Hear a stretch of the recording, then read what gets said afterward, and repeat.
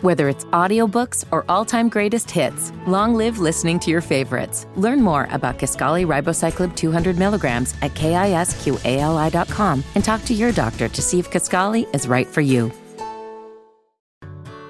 Whether it's audiobooks or all-time greatest hits, long live listening to your favorites. Learn more about Kisqali Ribociclib 200 milligrams at KISQALI.com and talk to your doctor to see if Kisqali is right for you. Hi everyone, I'm Teresa Heel, and I want to thank Chris Platty for talking about Young Living essential oils. So I'm going to talk about a few of them myself. We have Thieves Essential Oil, and it supports a healthy immune function and may contribute to overall wellness when taken as a supplement, which is our Thieves Vitality line. We have Peppermint. It's fresh and energizing. You can diffuse it in the room while you're studying to improve your concentration, which is great. Then we have Lemon, which also aids in concentration, especially wonderful aid for children who are struggling with school or have learning challenges. Those are just a few. So if you have any questions, contact Teresa Heel at Comcast.net. TheresaHeal at Comcast.net. Thanks. Have a great day, and thanks, Chris.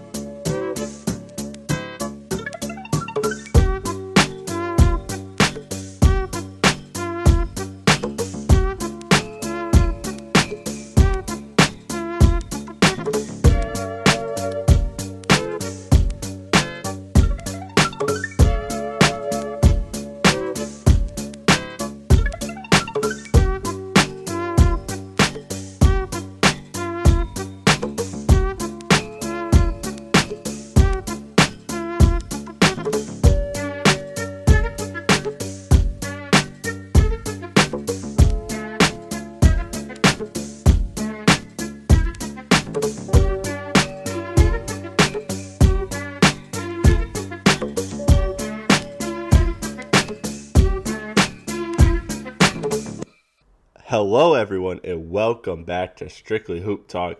As always, I'm your host Chris Platty, and joining me for this conference finals breakdown is my man Akil. Akil, how you doing, man? I'm good, man. What you been up to? Not much, man. I've lived a less eventful life than you, that's for sure. How was LA?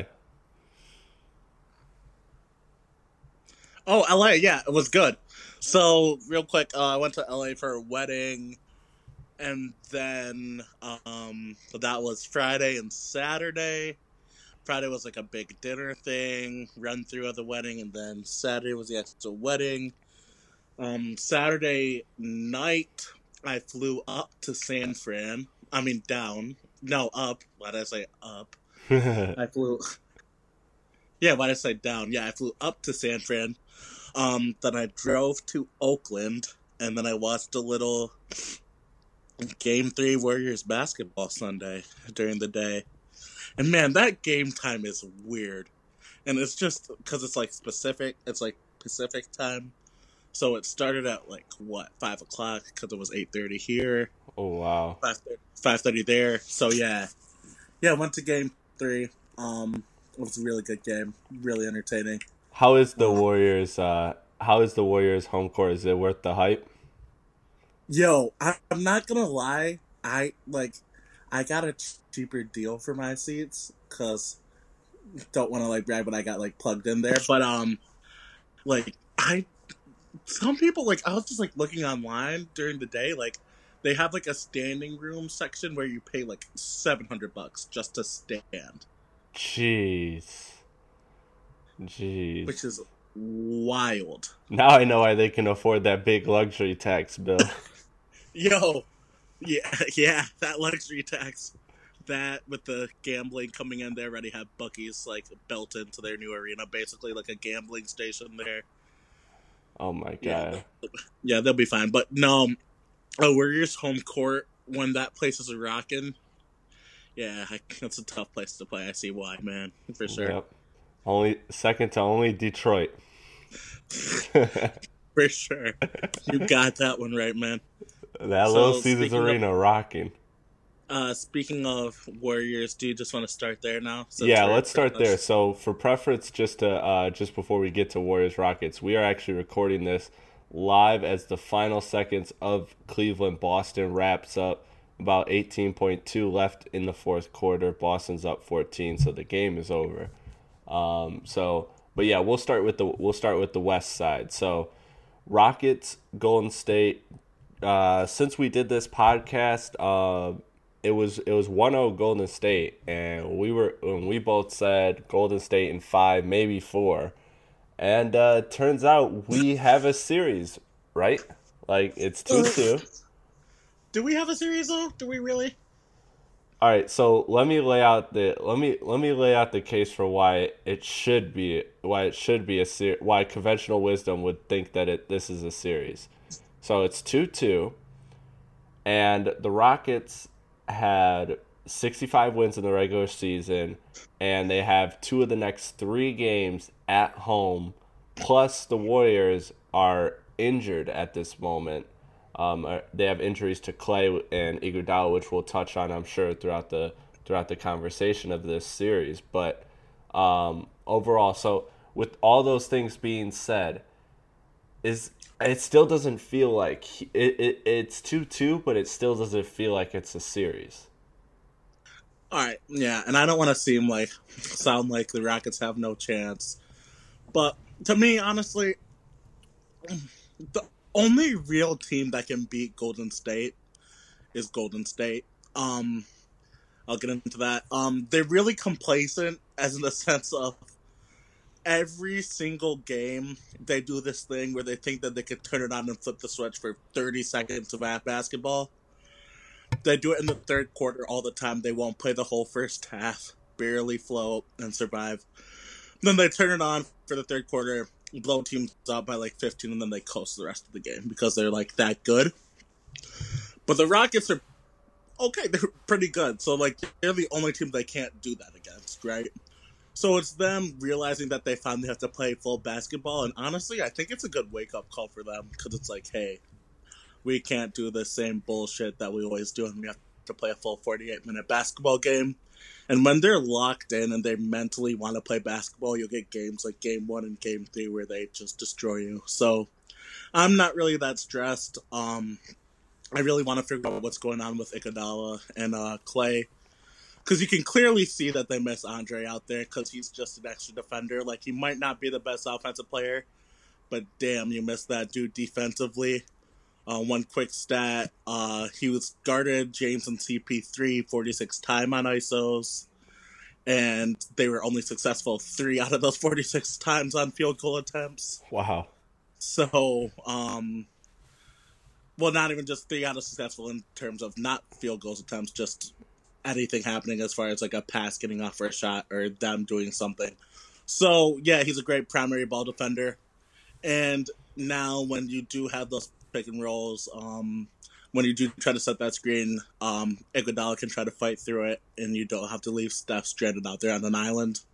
And also, I mean, people want to talk shit about Steph, like, yeah, he's an awful defender, but he's a good team defender in the sense of, like, he defends well in a team, which is what you need. But the dude really does try a lot. He's just a bad defender. Like, you can tell that he puts a lot of effort into defense because it's kind of screwing up his game offensively a little bit.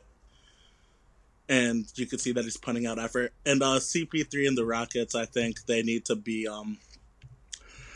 defensively. That's where they'll win the series for sure if they have a shot to win it. Because offensively, they'll keep trading buckets back and forth. But yeah, defensively, they're going to have to keep stepping it up and play well. They played well last series. Like, nobody expected a 95-92 at score for a Rockets-Warriors game. Like, I thought it was going to be like a 130-something to 120-something. Like, I thought 95-92 was just like, all right, that's the end of the third quarter here. Like, all right. But yeah, I rambled there, but let's hear what you got.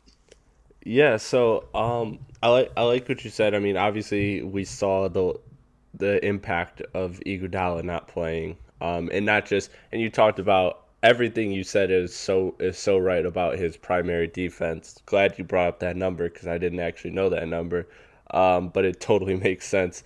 But another thing too is he's just a great team defender too, And so not only is he great with the primary ball handling, the ISO stopping, one-on-one defense, but he's also a very good back line. Like when him and Draymond are on the back lines together, it's madness. They're playing every passing lane. They're getting deflections. They're getting steals. They're getting blocks. They're just creating a bunch of chaos, and that's big for Houston because they're predicated on moving the ball and getting these shooters open. And so when you have a guy like Iguodala, he really helps, especially when the defense breaks down. He's a great guy. He's great in those situations where he could play where it's 2-on-1 against him. He's great at those plays because he's just so smart, which is what we've talked about before. But as far as the Rockets go, because you touched a lot about the Warriors, so I want to kind of touch about the Rockets. I thought they played a phenomenal game. Credit to them too. I know that you could say that Golden State beat themselves, but I think we're kind of underselling Houston because Houston was down 0 to. I mean, they had 0 points in 6 minutes of basketball. They started out 0 to 12 in the hole, and they came back. They could have easily, and then in the third quarter, another Golden State rally. You know that they're good at this. You know they're gonna punch you every third quarter. That's what they do. That's what they love to do. And Houston withstood that, got all the way back, and won this game. Now, even though they won this game, let's kind of talk about those last few sequences because that's where a lot of the controversy is with the timeout and all that. But one of the things I took away from this is that the Rockets still, despite earning all the praise that I just gave them for playing well. PJ Tucker played phenomenal. Ariza played phenomenal. Harden and CP3, of course, played phenomenal. But Houston was still lucky in this win because Steph Curry missed 2 open threes down the stretch. He missed the wide open one with, what was it, like a minute and a half left, and then he missed the 0.5 turnaround inbound 3. Yeah, I don't think he got that shot off at the end though, even if it went in. Like that was really close. Yeah, I didn't really pay too much attention since it didn't go in. Yeah. But yeah, that could be true. But still, I mean, when Curry had that wide open 3 at the end and like a minute and a half left in the game. And he missed that. And I believe at that point the Warriors were either down 3 or down 1. I was like, oh my goodness, like the Rockets are catching every break. And that's a lot of things. That's the other thing. It's like, I get that defensively they both played really well, but it's just like, if you want to win a game by 3 points by counting on these guys to miss wide open looks from threes, like, I don't know what you're doing. Like, yeah, that's. And also, go ahead. Yeah, also, like, I'm not gonna try to take away any credit from like Houston in general and what they do. Like, even if the door is wide open, you still have to walk through the door physically to like walk through it. Mm-hmm. So they did it. Like, good for them. But a lot of things there was a lot of suspect things going on from Steve Kerr, like that last half of basketball. Like, I don't really get what he was doing, because, like, whenever they made their run, Steph was out, like, they'd be up 15, and he'd pull Steph for 6 minutes, and then they go on a 19-4 run, and then basically all the momentum switches, and it's just like, I don't know, they ran no Steph Curry, KD pick and roll the whole second half, and I don't know, man, it was just weird. Plus, I thought they really should have got that timeout with, like, that 12 seconds left. I don't know how you felt about it. Yeah, and one other thing to mention, maybe I'm wrong on this, but if I'm not mistaken, didn't Clay in that last 2 minutes as well have a wide open 3 that he missed? Yeah, they missed 4 wide open 3s, as in somebody wasn't there with 7 feet of guarding them, basically. Damn. Yeah, so that was huge. But as far as the timeout, let's get to timeout, because that's the interesting thing, right? I think what was originally going through Steve Kerr's head is when KD had the ball that, okay, we're just going to let KD we're just gonna let KD attack, and I like that because in the open court, the Warriors are the most lethal team. Like they're great in half court, but they are just unbeatable in the open court. So I like that they were trying to push the ball, see if they could get a good cross match that they could exploit. And with 12 or 14 seconds, so they had plenty. So they had plenty of time to get down the floor, and try and push it, and then if not, if they don't have anything immediately, pull back, get a pick and roll, create a switch, and have an ISO. So they had all the time, but when KD passed it to Klay and Klay was trapped, that's when Kerr's got to call a timeout in my mind. Okay, and you know what happened? Apparently, Draymond was up top calling for that timeout right then and there. Apparently, he said timeout and he made the motion, but nobody gave it to him.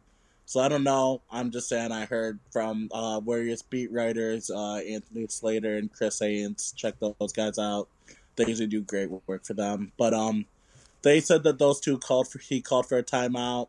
And Steve Kerr post-game pressure, he said the same exact thing. Draymond called for a timeout, but nobody gave it to him. Yeah, that's what I had heard. I actually heard that it was Steve Kerr that called for the timeout, but maybe I was mistaken. Called for it, and then he said that he noticed he didn't, and he was going to call for it, but he said if Draymond wanted to get it, he wouldn't either. So he played it out anyways. But I feel like I just don't know. That was one of those moments when there was those 6, 7, 8 seconds left. They were down, 2? Was it 2? Yeah. It was 94-92, and then they got that foul, right? Yeah. So my thing is, even then, Steph and KD were out there, like, I don't know why you wouldn't hold for last shot and, like, even if worse comes to worse, just do a Steph KD pick and roll. I think also, like, I love KD, like, he's phenomenal, he's really good, but there's just way too many KD ISOs for my taste on that team.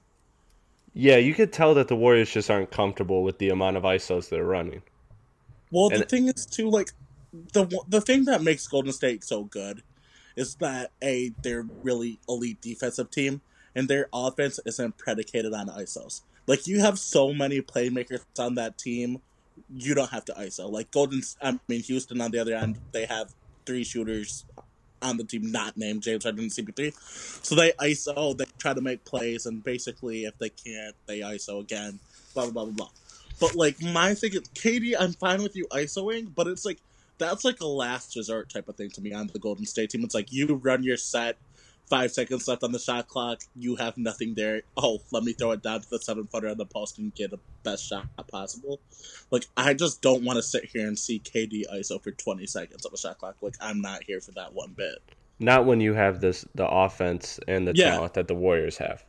Like, yeah, and also you had 12 seconds left. I swear to God, you could get a better shot out of a Steph Curry KD pick and roll than a KD ISO to Klay in a really awkward spot. Like, you made Klay dribble 4 times. Like, that's not going to be a good shot. Like, he doesn't want to do that. Like, it was just weird. Like, that's what I mean when I say, like, the Warriors shot themselves in the foot multiple times that game. They did. Like, with the turnovers and that stuff. Like, I don't want to take any credit away from Houston because they still physically won the game. But a lot of the errors that Golden State came from were them making them themselves.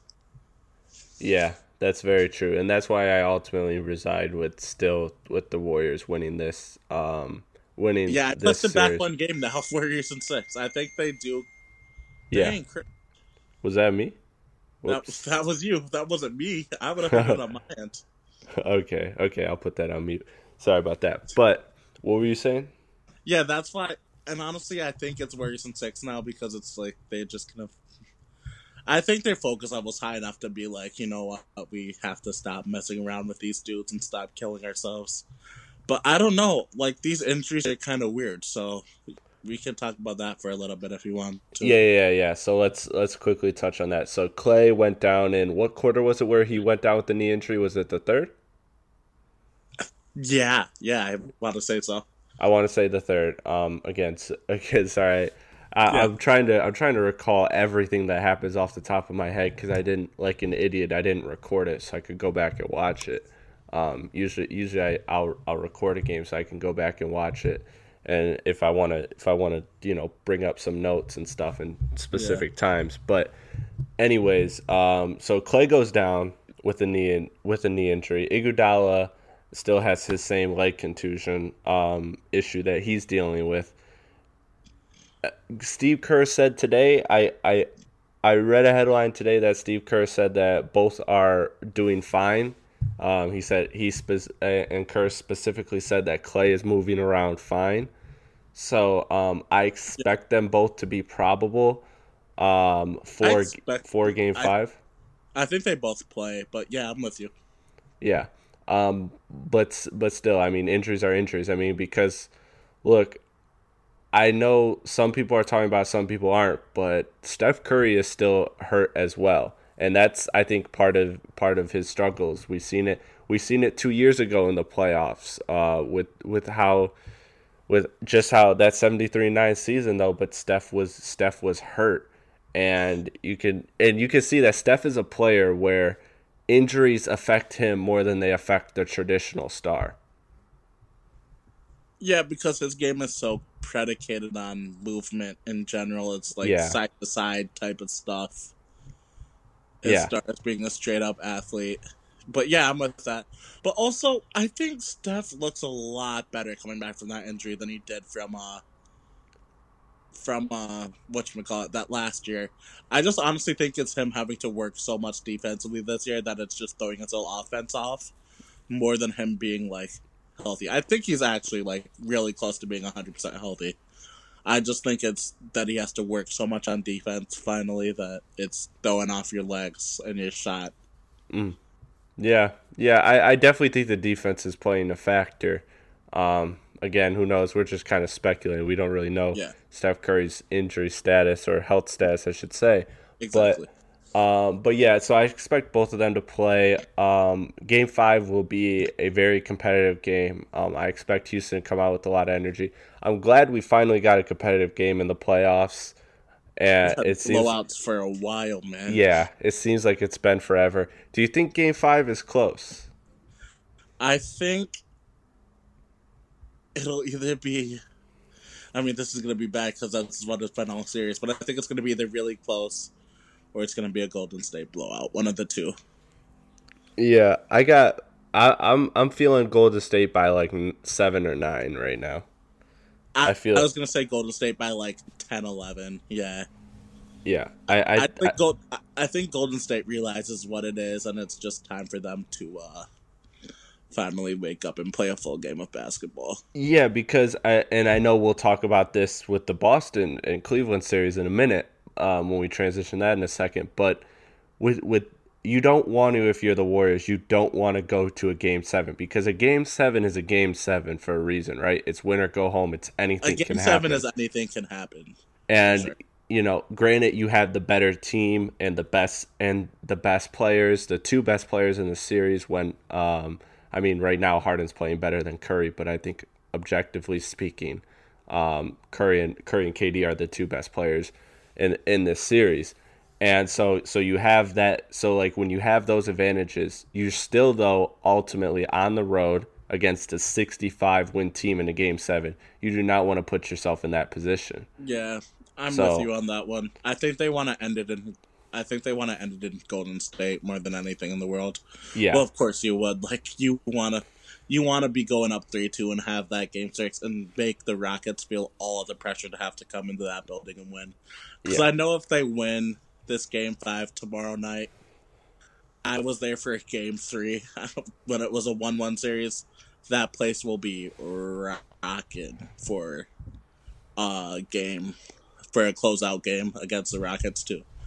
But yeah, real quick, and that's the other thing too, because even if it goes to a Game 7, in general, the best team doesn't necessarily win a series. It's so much more predicated on luck and timing than anything else. Like, I don't want to drag it back all the way to 2016 because it's like, who knows if Draymond Green doesn't get suspended. I certainly feel this way. I don't know about you yet. Like, I think that series is over in 5 if Draymond Green doesn't get suspended. 100%. Because after that, the Bogut injury, and then basically Andre Iguodala damn near breaks his back. And there's just so much momentum coming back that way to Cleveland. Like, you want to get the series done with as soon as possible, and I think everybody on this team realizes it, and it's like, hey, this could definitely give you some 2016 flashbacks. But real quick, what are some final thoughts that you have about this series? What do you want to see Game 5 from both teams?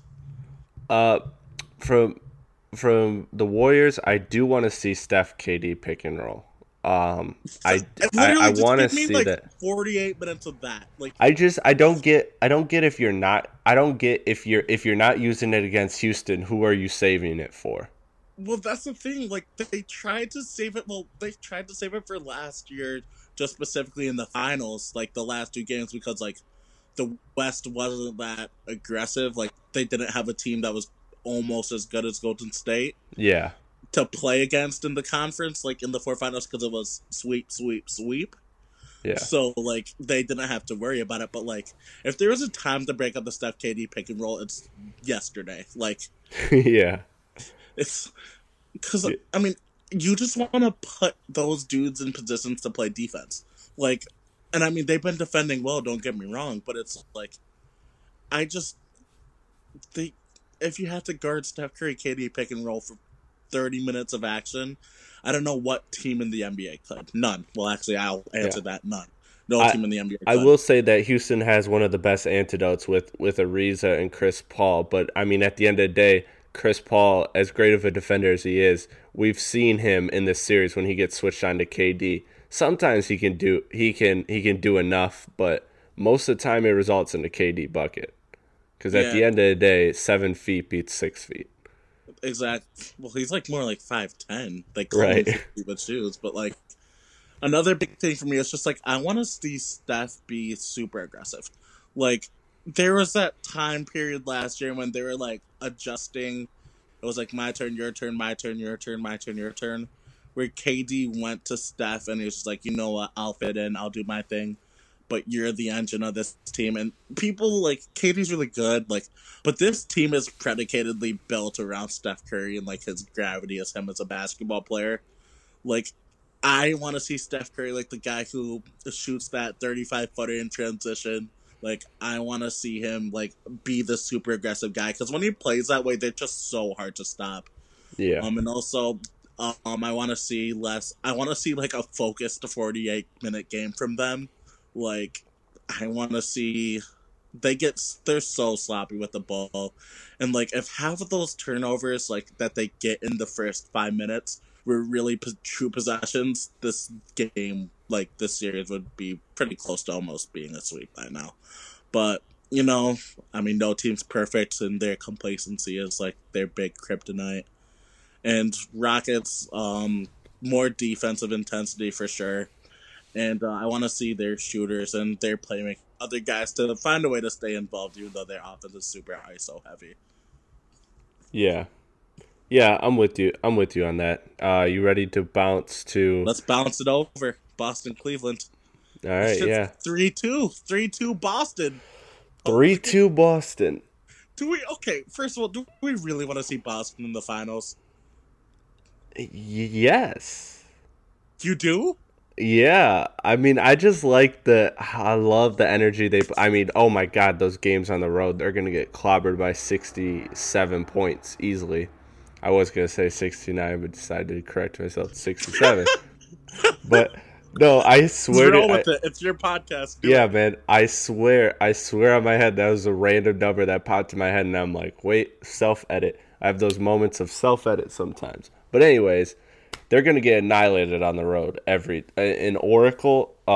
Those games would be ugly. But I mean, the way this team plays at home and the way they switch, the way they play hard on defense, like, and you said this, I think it was one of the first podcasts we did when we were talking about, it was in the regular season this year, and we were talking about how Golden State really only respects 3 things: the Spurs, LeBron, and the Celtics.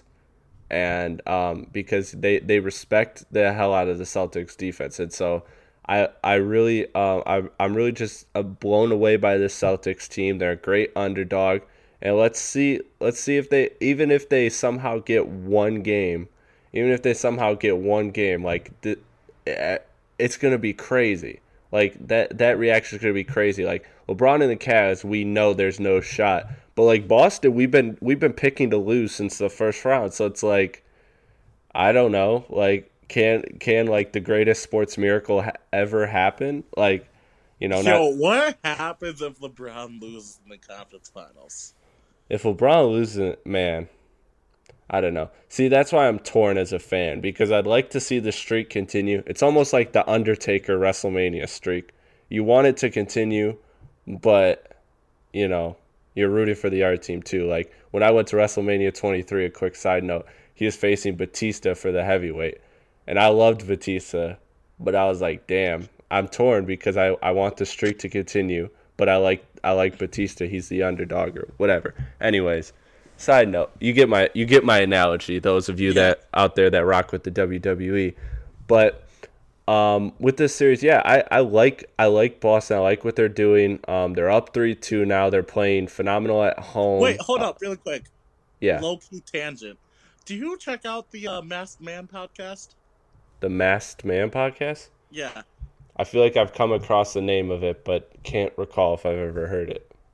There's a guy that comes on, comes on Talk Hoops with Zach Harper. And he does this thing called the Masked Man podcast, and it's about WWE, and it's like, oh, maybe he's checking it out. But anyways, rear tangent. Keep going. Okay, yeah. No, that's dope. I'll check it out. Shout out the whole Talk Hoops back-to-back B2B podcast family. But find a way to plug every episode. But yeah, every episode, bro, we stay consistent with them. They're dope. But so we both said this. I believe if I'm not mistaken, we both predicted that it was going to be 2-2. We did the podcast when it was 2-0 Boston. But we both predicted Boston would find a way to lose both of them in Cleveland, and they did. Wow, yeah, look at that. And they did. Game 5, though, I truly leaned Boston, but when the series is tied 2-2, LeBron James, you never know. But we could see that tonight. LeBron was just exhausted. The role players showed up for spurts. Like Clarkson had a moment. Love had a pretty good game. Love had a solid game. But Clarkson showed up for a moment. Korver never really showed up other than a three that he hit. I believe it was in the second quarter. Am I missing? Like, who else really showed up for this game? JR was a mess. Defensively and offensively. George Hill was never really a factor either. LeBron had nothing he was working with this game, and so as a result, Boston won because they play much better at home. Marcus Smart, dude, is there a bigger difference between home and road than a guy like Marcus Smart? Like, seriously. This guy goes from superstar to nothing. Yeah, for sure. He's been really good at home, man. God damn. Well, that whole team's been good at home. They're two completely different fucking basketball teams. Yeah. Pretty much everyone was good for Boston outside of Terry Rozier, who missed 12 consecutive shots at one point. I think he finished the night 2 or 3 for 16, I think, if I'm not mistaken. But score. But anyways, what were your thoughts coming into Game 5, and does Game 5 in any way change how you feel about this? Because I think we both ended up saying that somehow the Cavs are going to win this series, right? I said Boston in 7, and you said Cavs in 7, right? Oh, yeah, that's what it was, yep. Yeah, I still Boston in 7. I think they win every single game at home, and they lose every single game on the road. Yeah, let's be clear. There's no chance in hell Boston's wrapping this up in Game 6 on the road in Cleveland. Oh, hell no. There's none. Zero chance. I will put Oh my god! Could you imagine the betting line? Ooh, if I had money just to bet it away, like the payout for that. If you bet 200 Boston closing the series on the Oh road, my god. damn, you're getting cast the fuck out if you bet I'm that, bro. retiring. Oh my! I'm retiring. I'm retiring. I'm living on investments at that point. I'm just living. Um, living on interest comfortably. No, but seriously though, once again, Al Horford was a stud tonight. Highest plus minus plus 22. Defensive rating of 91.8, which is godly. Offensive rating of 119.6, which is also godly. Guy's damn near the best center in the NBA right now.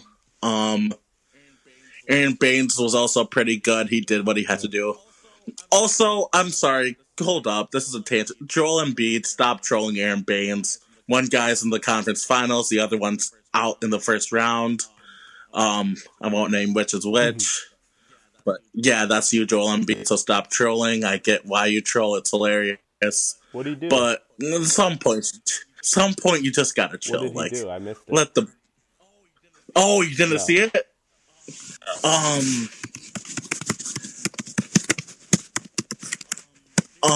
Basically, Joel Embiid trolled the man bun thing, and he said basically this dude with a man bun's only in the NBA to get dunked on.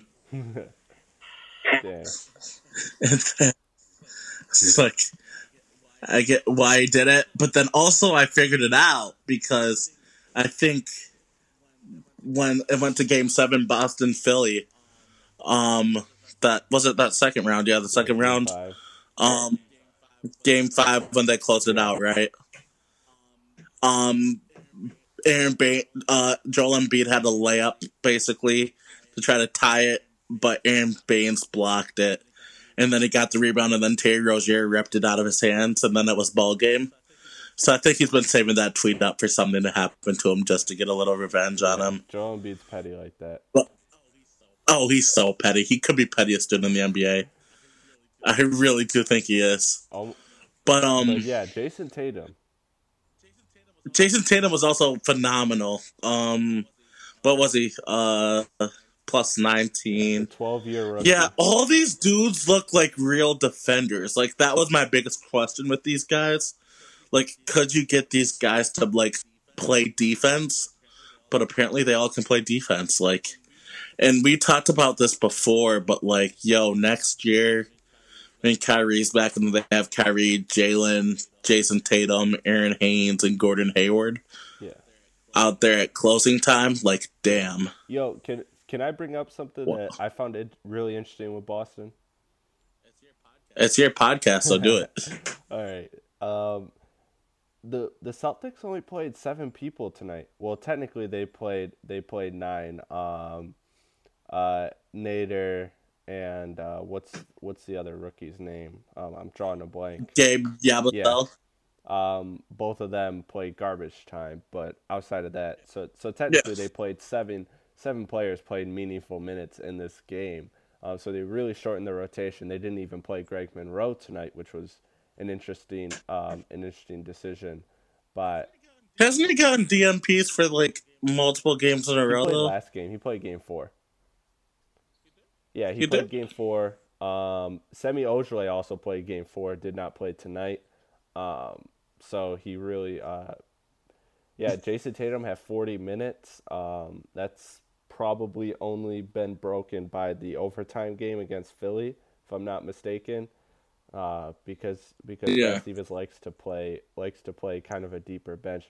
So, and the scoring numbers, again, this just shows how really this series wouldn't be a conversation if it weren't for LeBron, if it weren't for the mystique of and a power of LeBron James, because the Celtics have, so their scoring breakdown goes, Tatum with 24, Brown with 17, Morris with 13, Smart with 13, and Al Horford with 15. Then you go to Cleveland, LeBron James 26, Kevin Love 14, and the rest of the players score under double digits.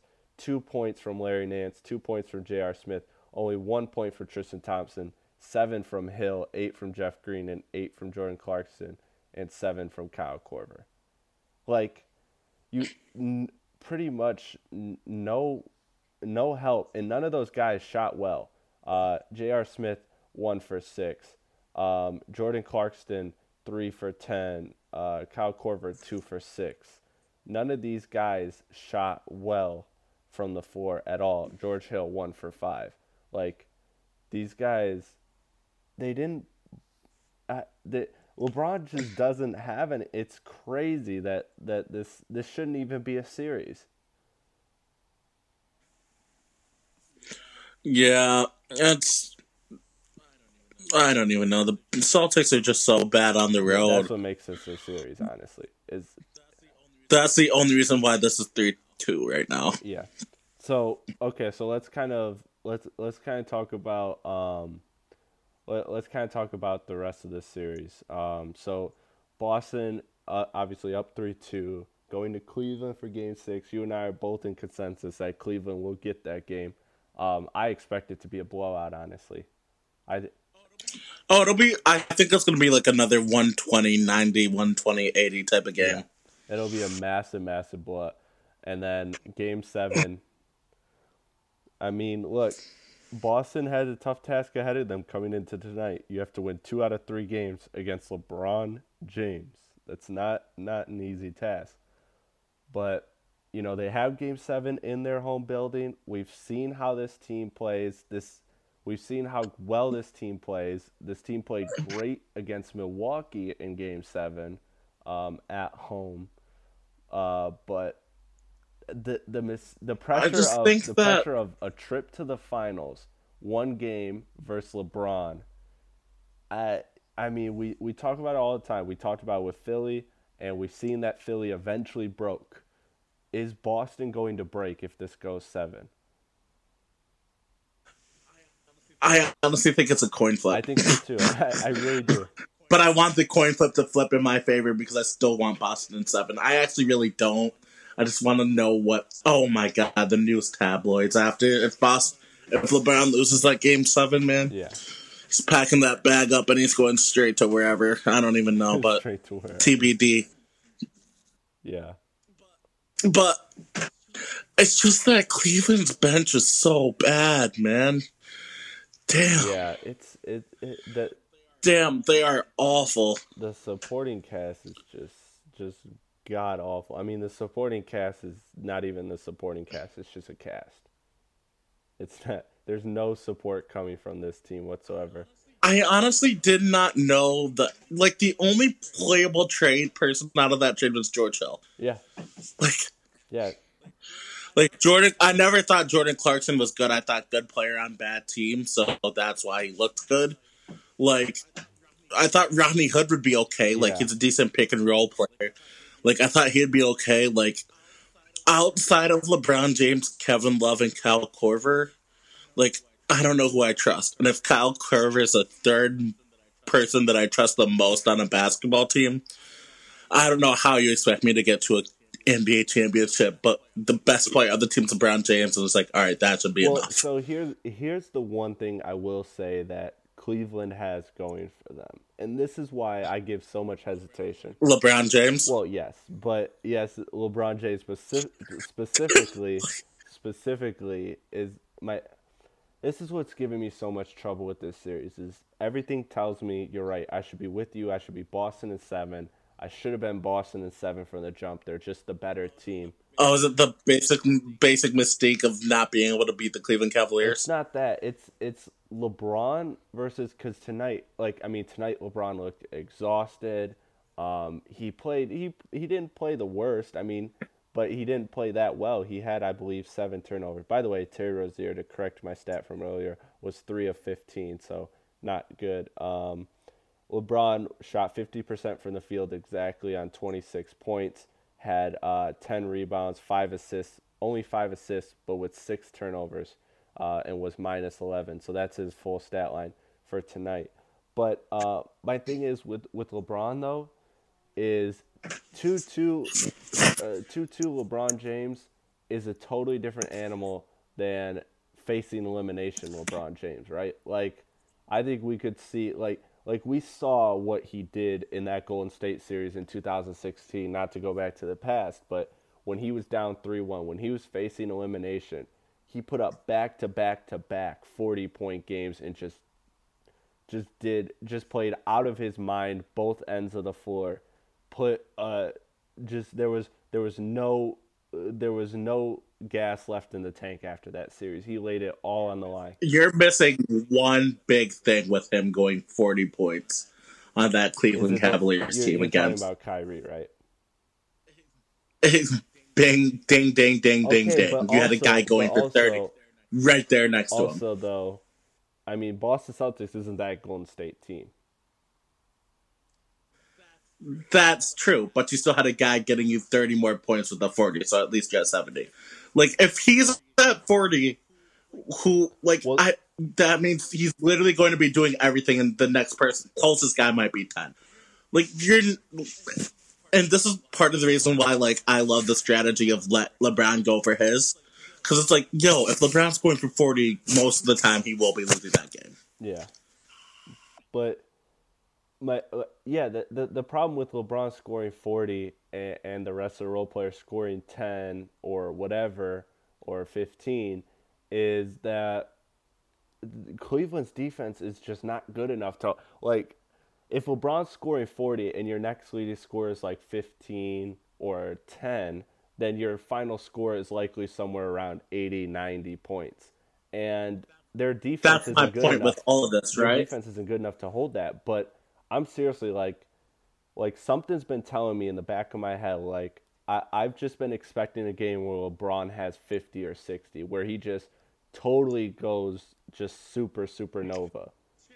Shit, you damn near might need him to score 70 for them to win a game 7. Like, and I'm here, I'm not trying to cut you off, but I'm here in game 2. They won 107-94. Brown still had 42, 10, and 12. Next closest guy was Kevin Love with 20. And then from there on, 8, 3, 6, 8, and 2. 1, 2, 3, 4, 5, 6. 6 out of the 1, 2, 3, 4, 5, 6, 7, 8, 9, 10, 11, 12, 13. 13 guys scored 0 points. Wow. I mean, that is a hell of a number. Shout out to Tom Haberstroh. That's my big number for the day. Haberstroh is he always finds the great numbers. He really does. Once again, shout out to Count the Bangs back to back. But yeah, that's my point. Like, even if LeBron goes for 42, you still need these other guys to be productive basketball players. And apparently when they're on the road, they can't do that. So that's my thing. They only show up at home, and that's barely enough for them to win because that's Boston's so bad it's on the road. Yeah, I just... Like, you need this game 7. Like, for them to show up one game, literally just one basketball game, you need these guys to show up for game 7. Well, obviously you do because it's a game 7. But, like, I think that's the only way they win. Like, the only way they win game 7 is if all these guys show up. Because, I know we're both assuming Cleveland wins game 6, right? 100%. Yeah, damn, that'd be really weird if it did just like the biggest fake out. Just like, you know what I will say, and this is a very Bill Simmons-esque reference of me, because Bill Simmons loves to pull these obscure facts about to throw a little dirt on LeBron. But remember that series in 2008 before LeBron walked out on Cleveland. Or was it? Wait, what year was it? No, I'm tripping. It's 2010, right? Yeah, 2010. So that 2010 series against Boston, when Boston reached the finals, when they beat Cleveland to reach the finals, LeBron quit on that series.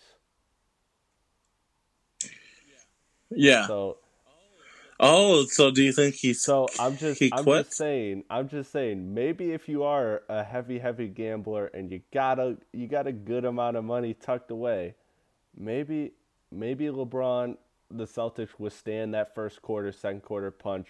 They deliver a punch, and LeBron's like, fuck this, I'm out of here. Maybe he takes that trip to Cancun early. Who knows? Cancun on 3. Shit. Might as well, man. Damn, I really don't want Boston in the finals. Okay, why you would rather have this Cleveland team? I'd rather see LeBron, yes. Because, I mean, it'll be a sweep either way, but at least I can see LeBron try to be Superman. Like, that's true. At least I have that. That's true. I mean, Marcus Smart is Superman when they're home. Oh, yeah. Did you hear that the Golden State Warriors are trying to go after Marcus Smart this offseason, by the way? If they got him, dude, I'd be so mad. I don't want him anywhere but Boston. I totally have 180'd on him. I couldn't stand him, and I'm sure a lot of fan bases around the league can't stand him. But since the Pistons haven't been competitive, I don't have to worry about Marcus Smart and competing with Marcus Smart. But man, he just plays. Well, that's everybody, right? That's like it's like the thing with Kevin Garnett too. It's like you hate this guy when you play against him, but damn, if he's on your team, he's a nice player to have. Yeah. Yo, he's like the Black Kirk Heinrich, bro. Like he's the grittiest dude of all time. He just makes these plays that just literally make me audibly go wow. And when every home game he makes a play, whether it's he leaps 30 feet in the air for an offensive rebound over 2 people, or he steals a pass and goes coast to coast, or he hits a 3. Well, I think it's like you can never measure like. I mean, I don't want to be cheesy, but it's just like you can never measure like heart or determination or will. That's just like, you know what I mean? It's just like one of those things where it's like it's not an arbitrary number. It's not like he's like, oh, we had like 5 heart plays today, but it's like you can. That's like never gonna show up in the stat sheet. But it's just like every game will give you a couple of those plays where it's just diving on the ground for a loose ball. It's like you'll take a charge here or there, and it's just like a complete energy booster for like everybody on your team because it's like, oh, you see him diving on the ground for a basketball. It's like, shit, I want to do that too. And it's just like it's just a bunch of gritty young dudes that really just fight and they don't take no for an answer unless they're on the road. Game 7's at home, so like looks like they have that in their favors. But it's like, yo, are we trusting LeBron in a Game 7 to like? It's just. He doesn't have Kyrie Irving, and like he doesn't have the shooters that he had. Like also going against one of the best years of LeBron's career, LeBron James, one of the greatest players of all time, having one of the best years of his career in a Game 7. This is like, I mean, we see it all the time in the NCAA tourney, right? You know, like we see these massive upsets because one game is one game at the end of the day. And you never want to go into a Game 7 when you don't have the best player on the court.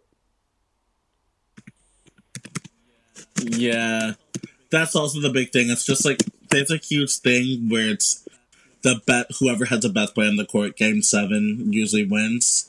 Yeah, and that's LeBron. But it's like, yo, I just don't know how that works. This Game 7, I want to see him in the finals as much as the next guy, but I really do think the East isn't changing, and that's gonna be Boston. Yeah. I'm rolling with Cleveland in 7 just because just LeBron is LeBron. I'm not betting against it. I'm willing to look totally stupid. I see it as a coin flip, but maybe in hindsight we should see it as 60-70% Boston, judged on how much better they've been than the Cavs. I mean, they've had double-digit wins every single game against the Cavs in this series at home. So, yeah, man. Oh, this was. Yeah, man. Wrap this thing up. Yeah, let's wrap this up. Thank you, Akil, for coming. Oh, one more thing though, I do want to ask you real quick. If Boston makes the finals, is there any type of gambling line we could throw on that they bring back Kyrie and Hayward? Just like, fuck it, we're here. Let's shoot for it. Let's just go out swinging. Like, honestly though, I'm not gonna lie. I really wish at least Kyrie was here, Because the best game I think I ever watched this whole NBA season was that Golden State Warriors Boston Celtics, that Friday Yeah, night that game game. was so Or good. was it a I think Saturday it was night Friday game? because ESPN was Friday, right? Or Yeah, but ESPN also did oh, Saturdays yeah. too. No, I think it was Friday because I don't think they start Saturdays till after college football. And I think it was, if I'm not mistaken, it was early in the year, right? I'm looking it up right now.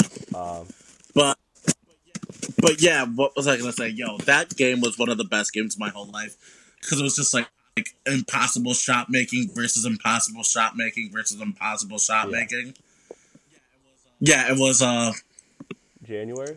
because that was a game that January 27th. Steph had 49 that game, right? Yeah, Steph had They 49. still lost. Damn. They won that The game. Warriors? Yeah, Steph had 49. Oh, Kyrie you had know 30. what? I'm thinking of the game in Boston that Boston won. That was earlier in the year. No, I'm thinking of the one where it was Yeah. like the whole fourth quarter was just Steph and Kyrie just trading bucket for bucket Yeah, for yeah, bucket. yeah. That one was good too. They Also, both were good. yeah, but yeah, man. I wish Kyrie was playing, but I'm not gonna lie. You know what I realized? That if the Warriors make it to the finals, they play Boston. That literally means we could come back and we could see more Zaza Pachulia minutes. More Zaza Pachulia minutes. More. Okay, game 3 when they won by 40. You know what the most disrespectful thing of that whole game was? They're playing their centers. Like 3 centers at garbage time must be the most disrespectful thing of all time. 3 centers, Swaggy P and Quinn Cook. Jeez. JaVale McGee shooting turnaround fadeaways. Oh my god, I forgot to bring that up too. When it was garbage time and JaVale hit that like ugly turnaround fadeaway. At garbage minutes. Oh goddamn, my bad on that yawn. But yeah, in garbage minutes when JaVale hit that turnaround fadeaway, it was disgusting, yo. The arena was so loud. But anyways, I think we've reached the capacity of this podcast talking about exactly because I'm yawning. Time lineups for Golden State. Exactly. That's how you know a pod is over, pretty much. Yawning, but yeah, we're talking about Golden State playing 3 centers. We're talking about the regular season. This podcast is over, man. It's done with. When this series is over, we'll probably get to a NBA Finals prediction thing, 100%. And yeah. We might check back in a couple of days, depending on how the Houston Golden State series shakes out. If we get a game 7, if we get game 7s out of these, we could definitely whip something up. Pre-game 7 pod. I'm down for that. But all right, Akil, man. Thank you for coming on once again. Thanks for having me, man. Yep, no problem, man. I love having you on. As always, the fans love you as well. If you're new to the podcast, thank you for listening. My name is Chris Platty. This is Strictly Hoop Talk. And I also have a podcast, Strictly Hip Hop, that's on the same feed on Apple Podcasts. You can search my name. You can search Strictly Hip Hop. You can search Strictly Hoop Talk. Either one of those 3, and you'll find my channel. And I do all sorts of things. I do these basketball podcasts. I do some awesome stuff in the off season. Like last year, I went through and I did every single day of NBA free agency, all 13 days. I'm in on that. I did every single transaction, every single day. Talked about every single rumors. So yeah, I'll definitely have a kill on that one as well. I'll be doing draft pods. I'll be doing. And I have some other ideas that I have in the vault that I'm kind of planning out, kind of brainstorming. So the off season will be a fun time, but in the meantime, you'll be getting podcasts like this talking about the latest news and the latest on the NBA playoffs. And then for the hip hop podcast, man, it's everything. It's album reviews, it's discussion pieces, it's interviews, it's with big artists in the industry, and not even just artists, but people in general in the hip-hop industry. Like, I had the chance to interview Peter Rosenberg recently, which was dope.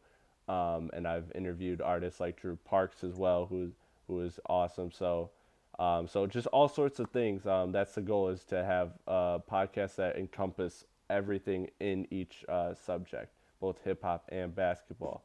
But that's my little That's my little plug pitch. You can find me on Twitter at RealChrisPlatty. If you don't know how to spell real, don't follow. If you're new to the podcast, that's my catchphrase. Don't be offended. Follow anyways. Akil, thank you for coming on at AkilHH on Twitter. My man, thank you for coming on the podcast, man. I appreciate it. Thanks for having me, man. Have a good one.